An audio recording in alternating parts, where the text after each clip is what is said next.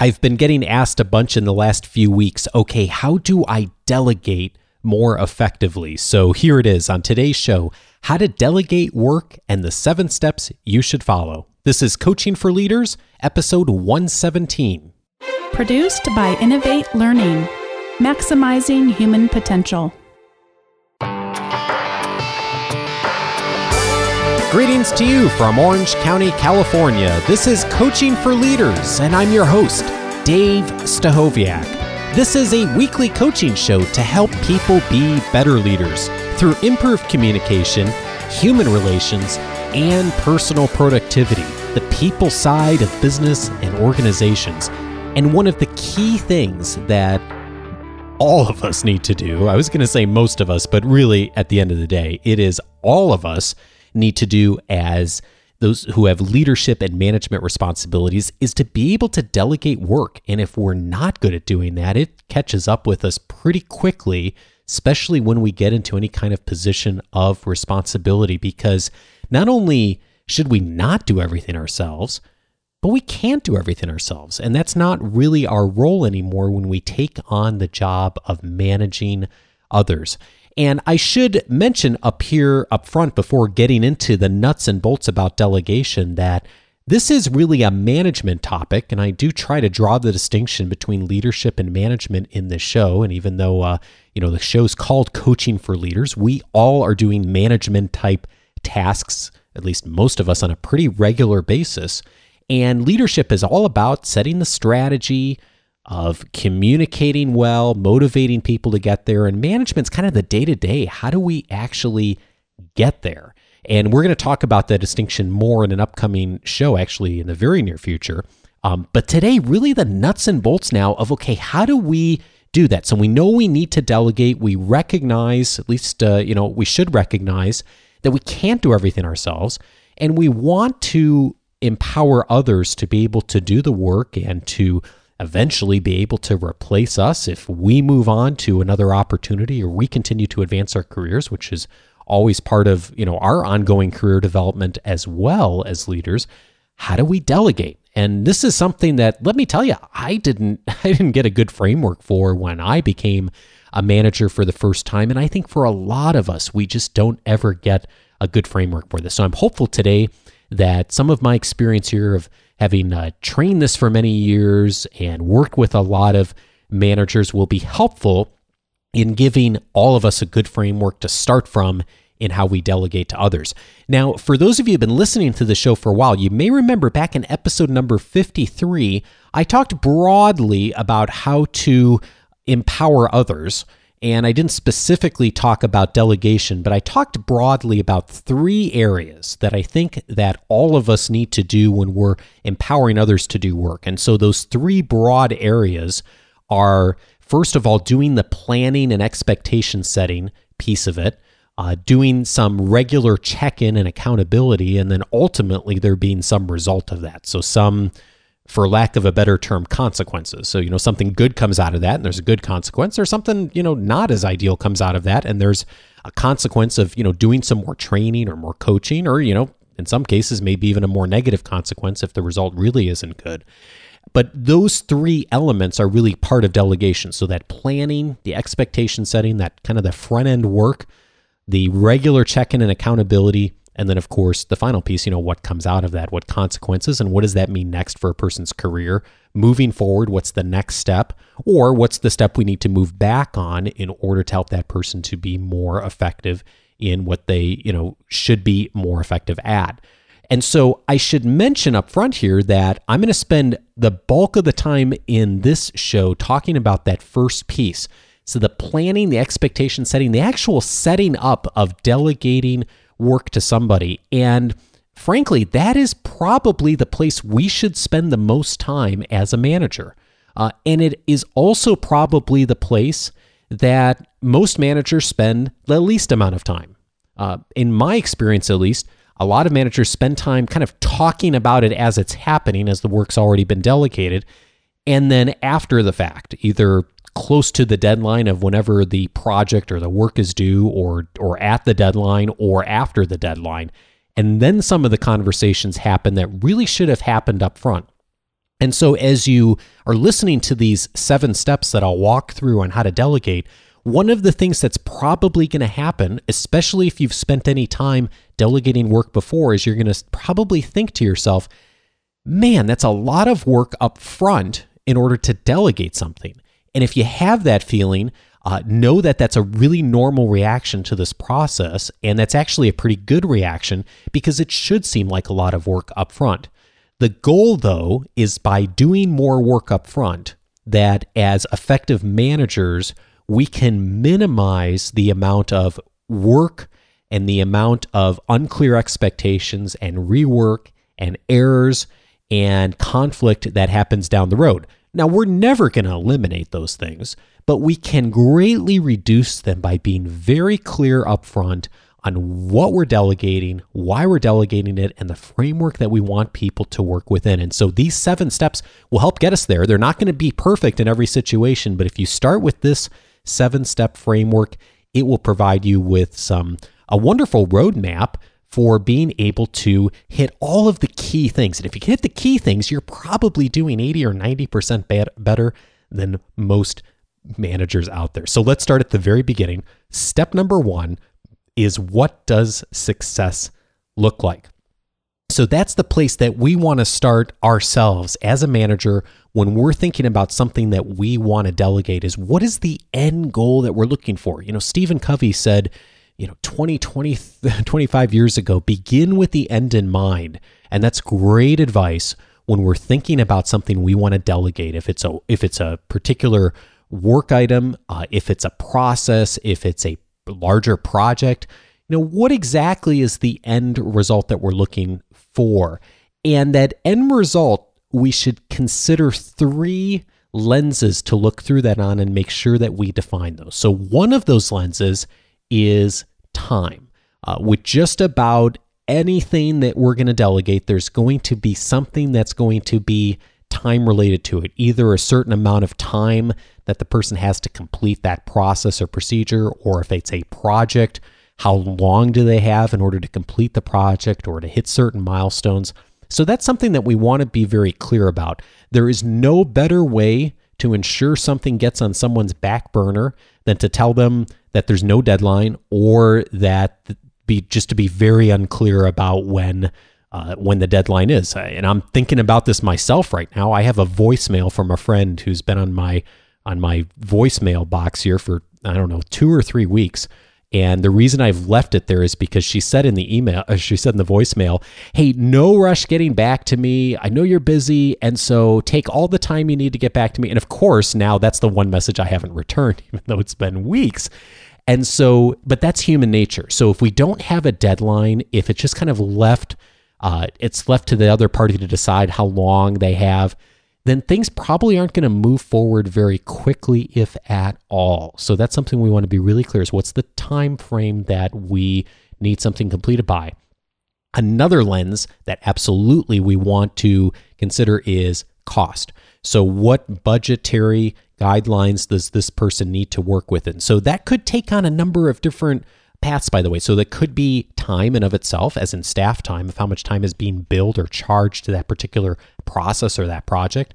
It might be that something's being purchased or procured as a part of that project or plan. So you want to be thinking through, what is the cost budgetary guidelines that person needs to work within.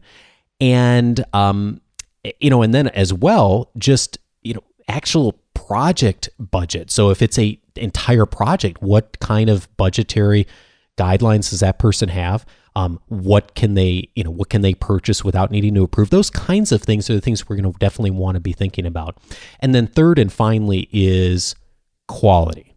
And this is probably the hardest one to define, because these are some of the things that sometimes are a little bit more, in some projects, they may be very clear what the quality metrics are. But on other things, especially if it's something that's being done for the first time or for a new customer, whether that customer is internal or external, some of those things may not always be 100% clear up front.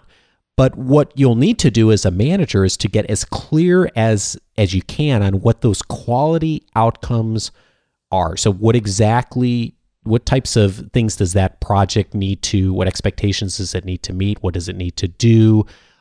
What standard does it need to be performing at in order to be considered acceptable by the organization or the customer. So that can take on a lot of different lenses depending on what kind of work your organization does and who your customers and your clients are. But those three things are all a part of defining what success looks like: time, cost, and quality. Now, here's the thing. You're not going to define that while you're having a conversation with the person you're delegating to. That's a conversation you're going to have with yourself, and planning you're going to do with yourself first, or maybe you'll do with some peers or some other people that are involved in this project or delegation, or get some mentoring from someone else who might have more experience with that. But you're not going to have that conversation with that person because you want to define that first for yourself. You want to get really clear on what success looks like. Then, once you've done that, step 2 of the delegation process is figuring out who's the right person. Now, there's some nuance into figuring that out. So probably the most obvious thing to do is to figure out, okay, who's the best person for this particular job? And there's a lot of reasons why it's great to go to whoever that person is. They know it the best. Maybe they've had experience doing it before. Maybe they were the most responsible person on the team. They're the most organized. There's a whole bunch of reasons why you want to always go for the best person for the job first. And if that person can do it and it's available and that works in their schedule to be able to delegate that work to them, awesome. That's really easy. Unfortunately, that's often not the case in my experience. Usually the best person for the job has a lot of other responsibilities. There's other things that they are doing already for the organization. They're probably pretty valuable on other projects and other relationships, working on other responsibilities, and as they should be, if they're an effective person. And so one of the things you'll need to consider is what kind of resources do the people have as far as their time and their current workload that are on your team. And if the best person isn't available, which again, often they're not, who else is available and who's really the right person right now that has the time and the resources to be able to take on this project or potentially take on this project. And this is a common mistake, by the way, of managers, particularly new managers, is to give everything that they need done that has any level of visibility or importance to it to the one employee or a couple of employees who are the most responsible, most effective, most proactive in their work. And that does work, and that is effective up to a certain extent. The problem is that some managers will overwhelm that person to the point where that person's doing substantially more work than the rest of the team, ultimately gets overwhelmed. And I've seen it happen in many cases where that person becomes very disengaged, and in some cases even leaves the organization because they have become the person that is tasked with anything that needs to happen in the organization. And that is flattering to a certain extent. But once someone's working crazy hours and they see other people around them on the team that aren't taking on more duties and roles and responsibilities, that becomes pretty demotivating very quickly. And so that's something to be very, very cautious of as a manager, is to also be thinking about who else is on the team that may not yet have that skill set, but that you can develop so that you can have other people on the team who also are able to do this task and this responsibility. So this is part of what you're thinking as a manager around succession planning, is thinking, okay, I've got this employee who may be able to do this job extraordinarily well, but I have someone here who's fairly new on the team, but they could learn how to do this. And yes, it may take more time for me to teach and do coaching and training to teach the skill, but then in the long run, that's the better move for the organization and for the team, because we've got more people then who are skilled at this. And then you've got strategy around doing some succession planning of being able to fill different roles in different places. Many of the customers I work with are engineering technical folks, and they talk about not ever having that single point failure system of if one person steps out of a role for whatever reason, either leaves an organization or takes a leave of absence or an illness or for whatever reason. If they leave and they're the only person that can do that work, or you have focused everything around your whole team, projects, or even organizations' responsibilities around that one person, that's not a really smart strategy to be utilizing as a manager or as a leader. And so that's something to really be thinking of, is who is the right person. Step 2 here is not just who's necessarily the best person for the job. Yes, if you have the most important project your organization has ever done, and it's critical that be done extraordinarily well, and this is a high visibility project, and everyone in your organization is going to be looking at it, by all means, get the best person involved on that project. Not every project's like that, though, and in fact, most projects aren't. Other projects, might do well enough if someone did an A- or even a B+ job. And that's what's going to happen the first time someone's doing something. And so that's where you'll need to think, is this the kind of project that I could maybe delegate to someone as a development opportunity that fits in with my succession planning? So that's kind of all the things you're going to be thinking of when you think about who is the right person. So been through 2 steps already here. What does success look like, and who's the right person? And notice we haven't even talked to that person yet. So all of this is happening before you even have a conversation with that person about what it is you're going to be delegating. And that is where step 3 starts. Step 3 is you want to communicate those expectations. So once you've chosen who the right person is you want to get clarity on those first 3 things we talked about. So you're going to talk with them about, of course, what the project is. What's the timeline that you're looking at? What is the budgetary guidelines and resources that they have available? And then what are the quality measures that you're looking at? So at the end of the project, whether that project's a week or a month, or maybe even over the course of a year, what is the end expectations you're expecting? What do you want that product to be able to do? What do you want that service to be able to do? What is the client expecting? What is management expecting? What is a peer expecting? So those are all the kinds of things you want to have detailed conversation about, and depending on the scope of that, it may even be multiple conversations. If we're talking about doing a year-long project, that's going to be more than probably one conversation for 10 or 15 minutes. That's going to be an extensive conversation, and probably a couple of conversations of communicating those expectations very clearly. Now, in a perfect world, that will all get in writing, especially if someone's relatively new, doesn't have a lot of experience, or maybe you don't have a lot of trust built up with that person yet for any number of reasons. And that's going to always be true to some extent. As a manager, we're always going to come into situations where we've not worked with someone before. Maybe they're very good at what they do, but we just haven't gotten to work with them before. We don't know how they're going to work with us yet. And so it's understandable that we're going to want to spend some time building trust. And so I think the more we can put in writing and just be very clear about what it is that we expect, the better. Now, the amount of visibility and complexity of the project is going to indicate how much time you're going to spend here. So if it's a project that's going to last a week, you're not going to spend 3 days talking about it, right? Communicating expectations. You may spend a half hour, an hour, depending on, what's involved in that project.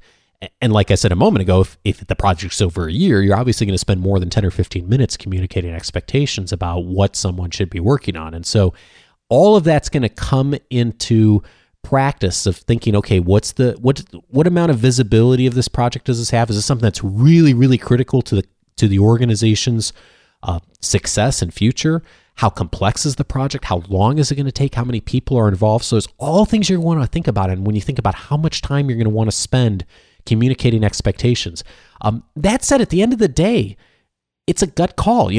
I would always err on the side of doing too much here, though. So if you're not sure if you should have one more conversation about making sure the expectations are clear, I'm of the belief that you're better off erring on the side of too much. When people are kind of repeating back to you what you've said, then you've gotten the message across. And particularly if it's a high visibility project or it's going to last over a long period of time, I'd rather have someone get a little frustrated with me because I've said too much up front as far as what the expectations are, and maybe even hit that over the head, 2 or 3 times, and gone a little bit too far on that. Then I'd rather have that happen than get 3 or 4 months down the line on a project and have someone come back to me and say, well, I didn't know that this big piece needed to be done, and we were never clear on that. So that's something to think about in communicating expectations. Err on the side of too much. Okay, so once you've done that, communicating expectations, either it's that, brief meeting or maybe it's over a couple of days, depending on the size of the project. Step 4 is the staff member plans the project. Now, let me say that again. The staff member plans the project, not you. So you set out the guidelines, the time, the cost, the quality.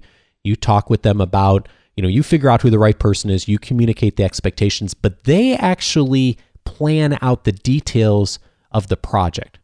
Now, the reason for this is you want to give them ownership over the work that they're doing.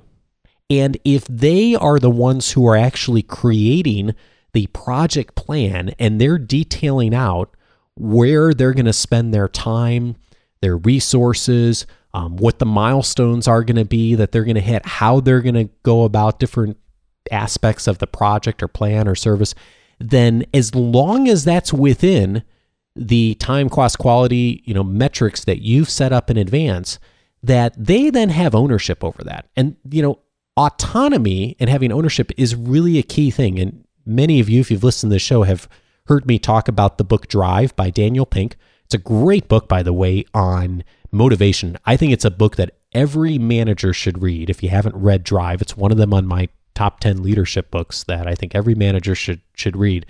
And one of the central concepts that Pink talks about in this book, and it's backed up heavily by research, is the importance of giving people autonomy, appropriate levels of autonomy, in order for them to be engaged. If people have autonomy over their work to some extent, again, appropriately, I'm not saying independence, autonomy is giving them the ability to be creative, to do things in the way they would do it, and maybe even do something a little differently or more effectively than you would have done it. And after all, that's one of the reasons you've hired them. That's why you've had them on your team. That's why you have them as a volunteer if you're in a volunteer organization, is you want them to bring themselves to this project, and you want them to have full engagement over it.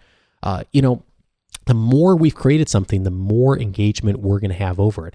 So now, obviously, if there's a specific way something has to be done and there's no room for flexibility on that, by all means, give them the training on how that has to be done and set out that expectation. So if there is a certain process that has to be done a certain way, by all means, tell them how to do that, give them the resources they need to do that. But even there, let them figure out, okay, how am I going to, where the resource, how am I going to train myself? How am I going to start my planning? I mean, at least give them some ability to put themselves into that to some extent, whatever flexibility you can give on that. But if not, and more often the case, I think that is true, that it's not critical on exactly how they do it, as long as they meet the overall goal of what a success looks like. So, that's the key thing, is really have them do the planning.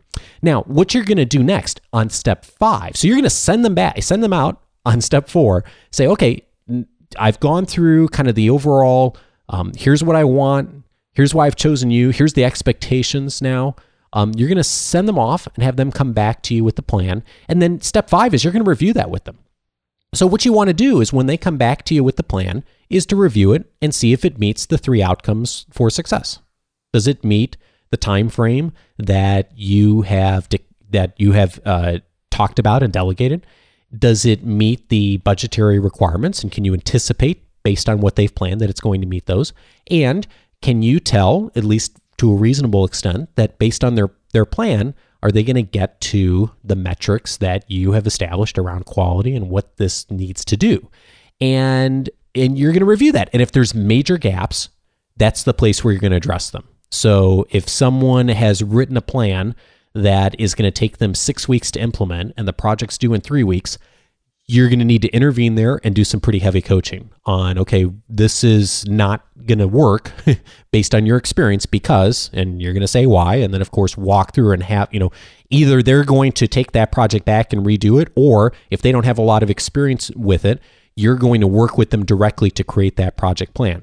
And by the way, I should mention that back on step 4, when we're talking about, the staff member planning the project, doesn't necessarily mean they have to do that independent of anyone else. So they may go and find some other resources. They may go and find a peer or a mentor, or maybe they even spend some time talking with you about where they should start from and kind of setting that framework. So it doesn't mean they do everything on their own. It just means that they have ownership over it, okay? So you want to make sure that they're the ones asking the questions. They're the ones seeking out the resources. They're the ones going to talk to different parties so that they really create the architecture for that. Does that take longer than you dictating how to do it? Yes. In the long run, does it give them more ownership over how it's done and they know it really well then and are a lot more engaged with it? Absolutely. Almost always.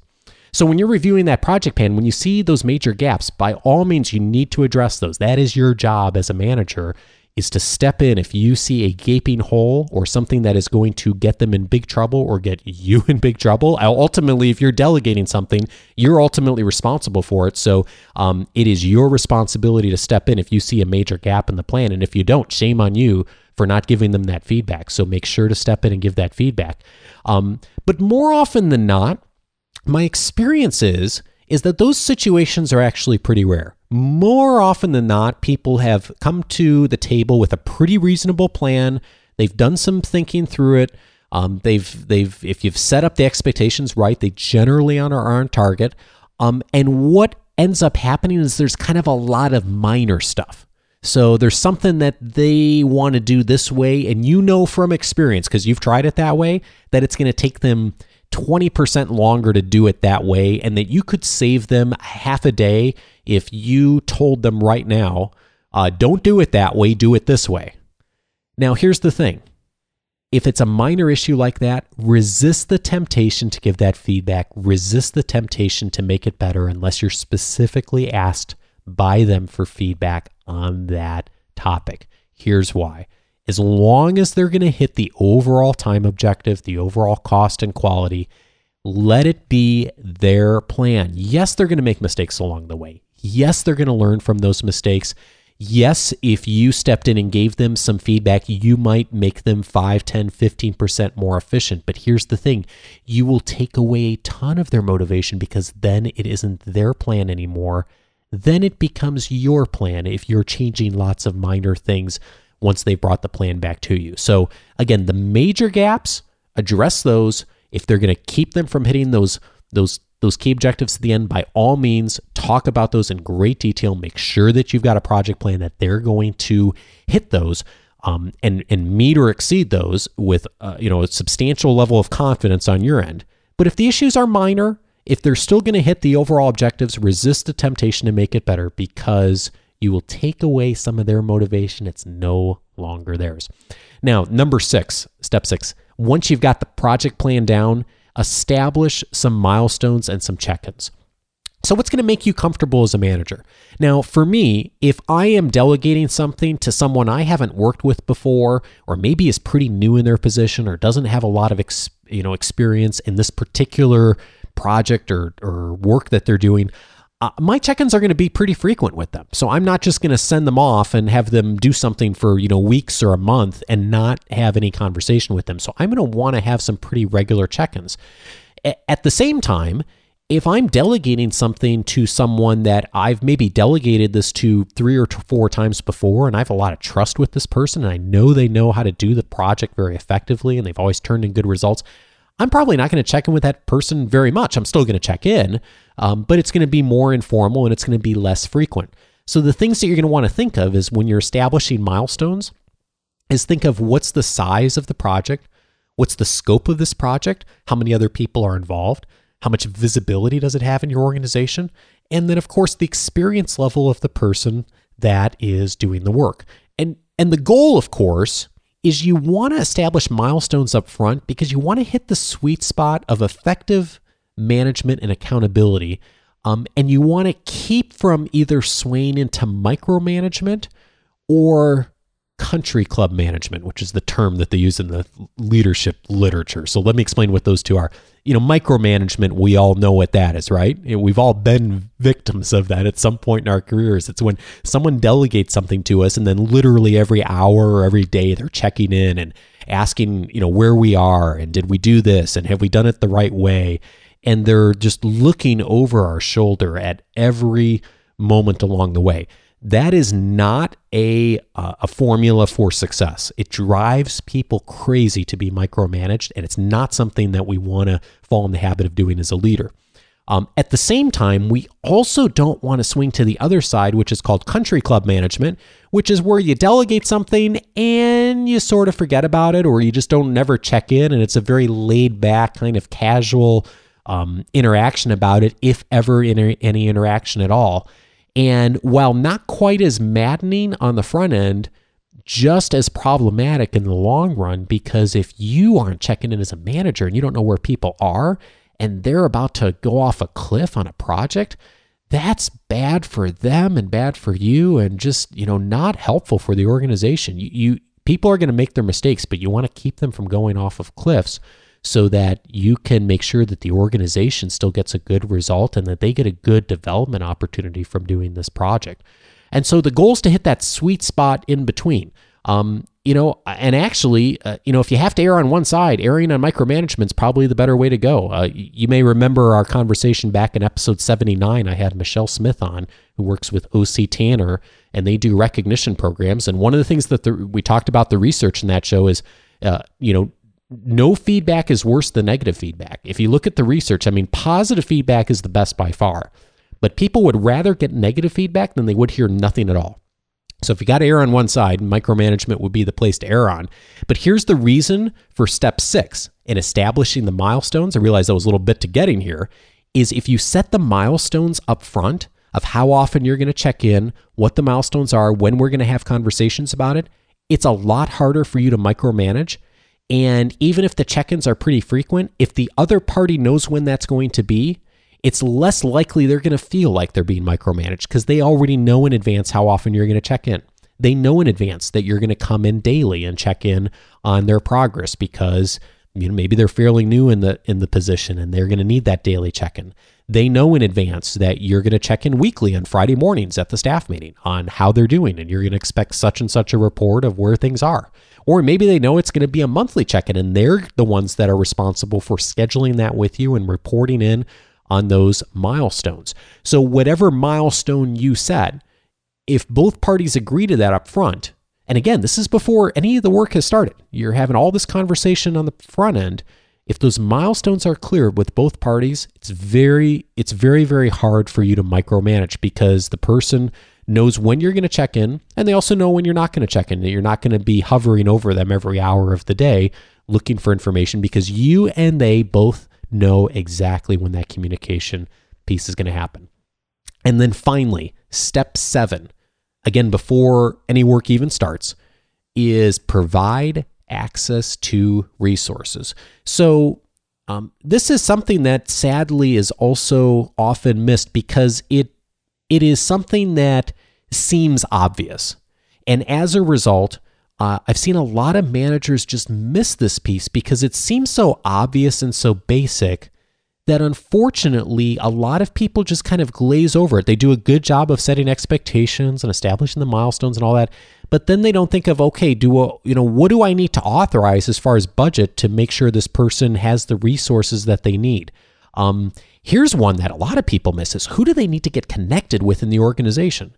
So, you're running Project A with this party, but Project A requires them to have some dialogue and get data from Project B, C, and D that other people are managing.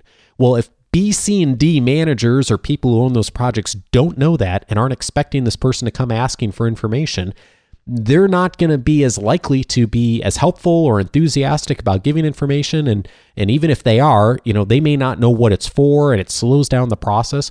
So there's nothing more frustrating than to get delegated a huge project, to have it all mapped out, and then to not be able to actually make any progress within the organization, either internally or externally, to be able to get results that you need.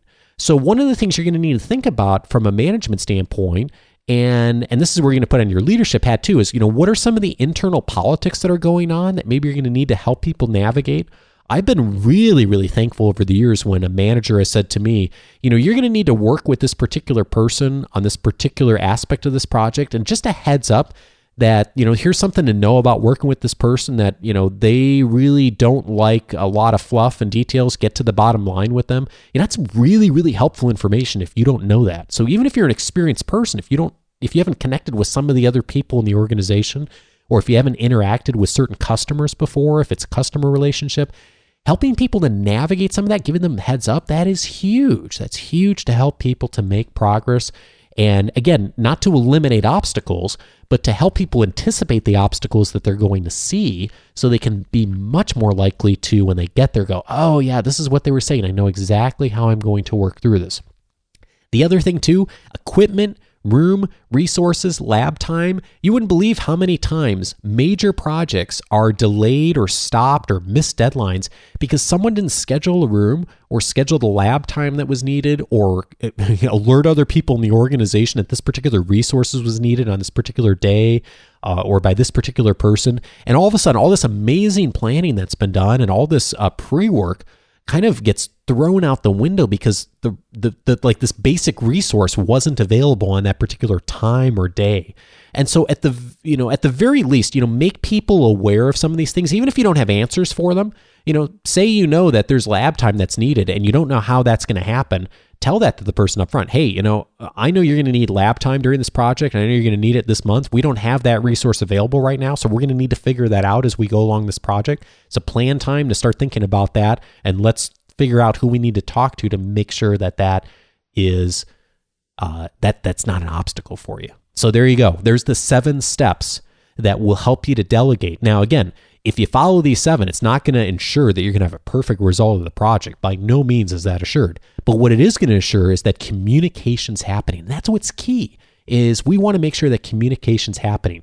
And if we start off with step 1 by looking at what success looks like first for ourselves and thinking who's the right person, step 2, then when we get to step 3, we're really clear about the expectations that we have for the project. And then, of course, step 4, have that person go plan the project.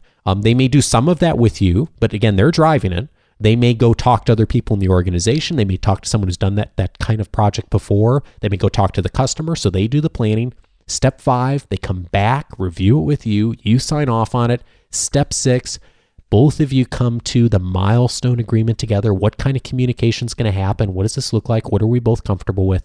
And then step 7, provide access to resources. So speaking of access to resources, here's a resource for you.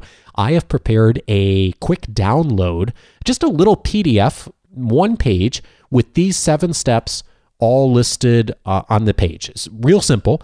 And so you can download it to your desktop and use it wherever. And if you're in the practice of or process right now of maybe delegating something or planning out something to delegate, this would be a helpful tool to pull down. So here's the link. I'll put it on the show notes as well, but just go to coachingforleaders.com/delegate.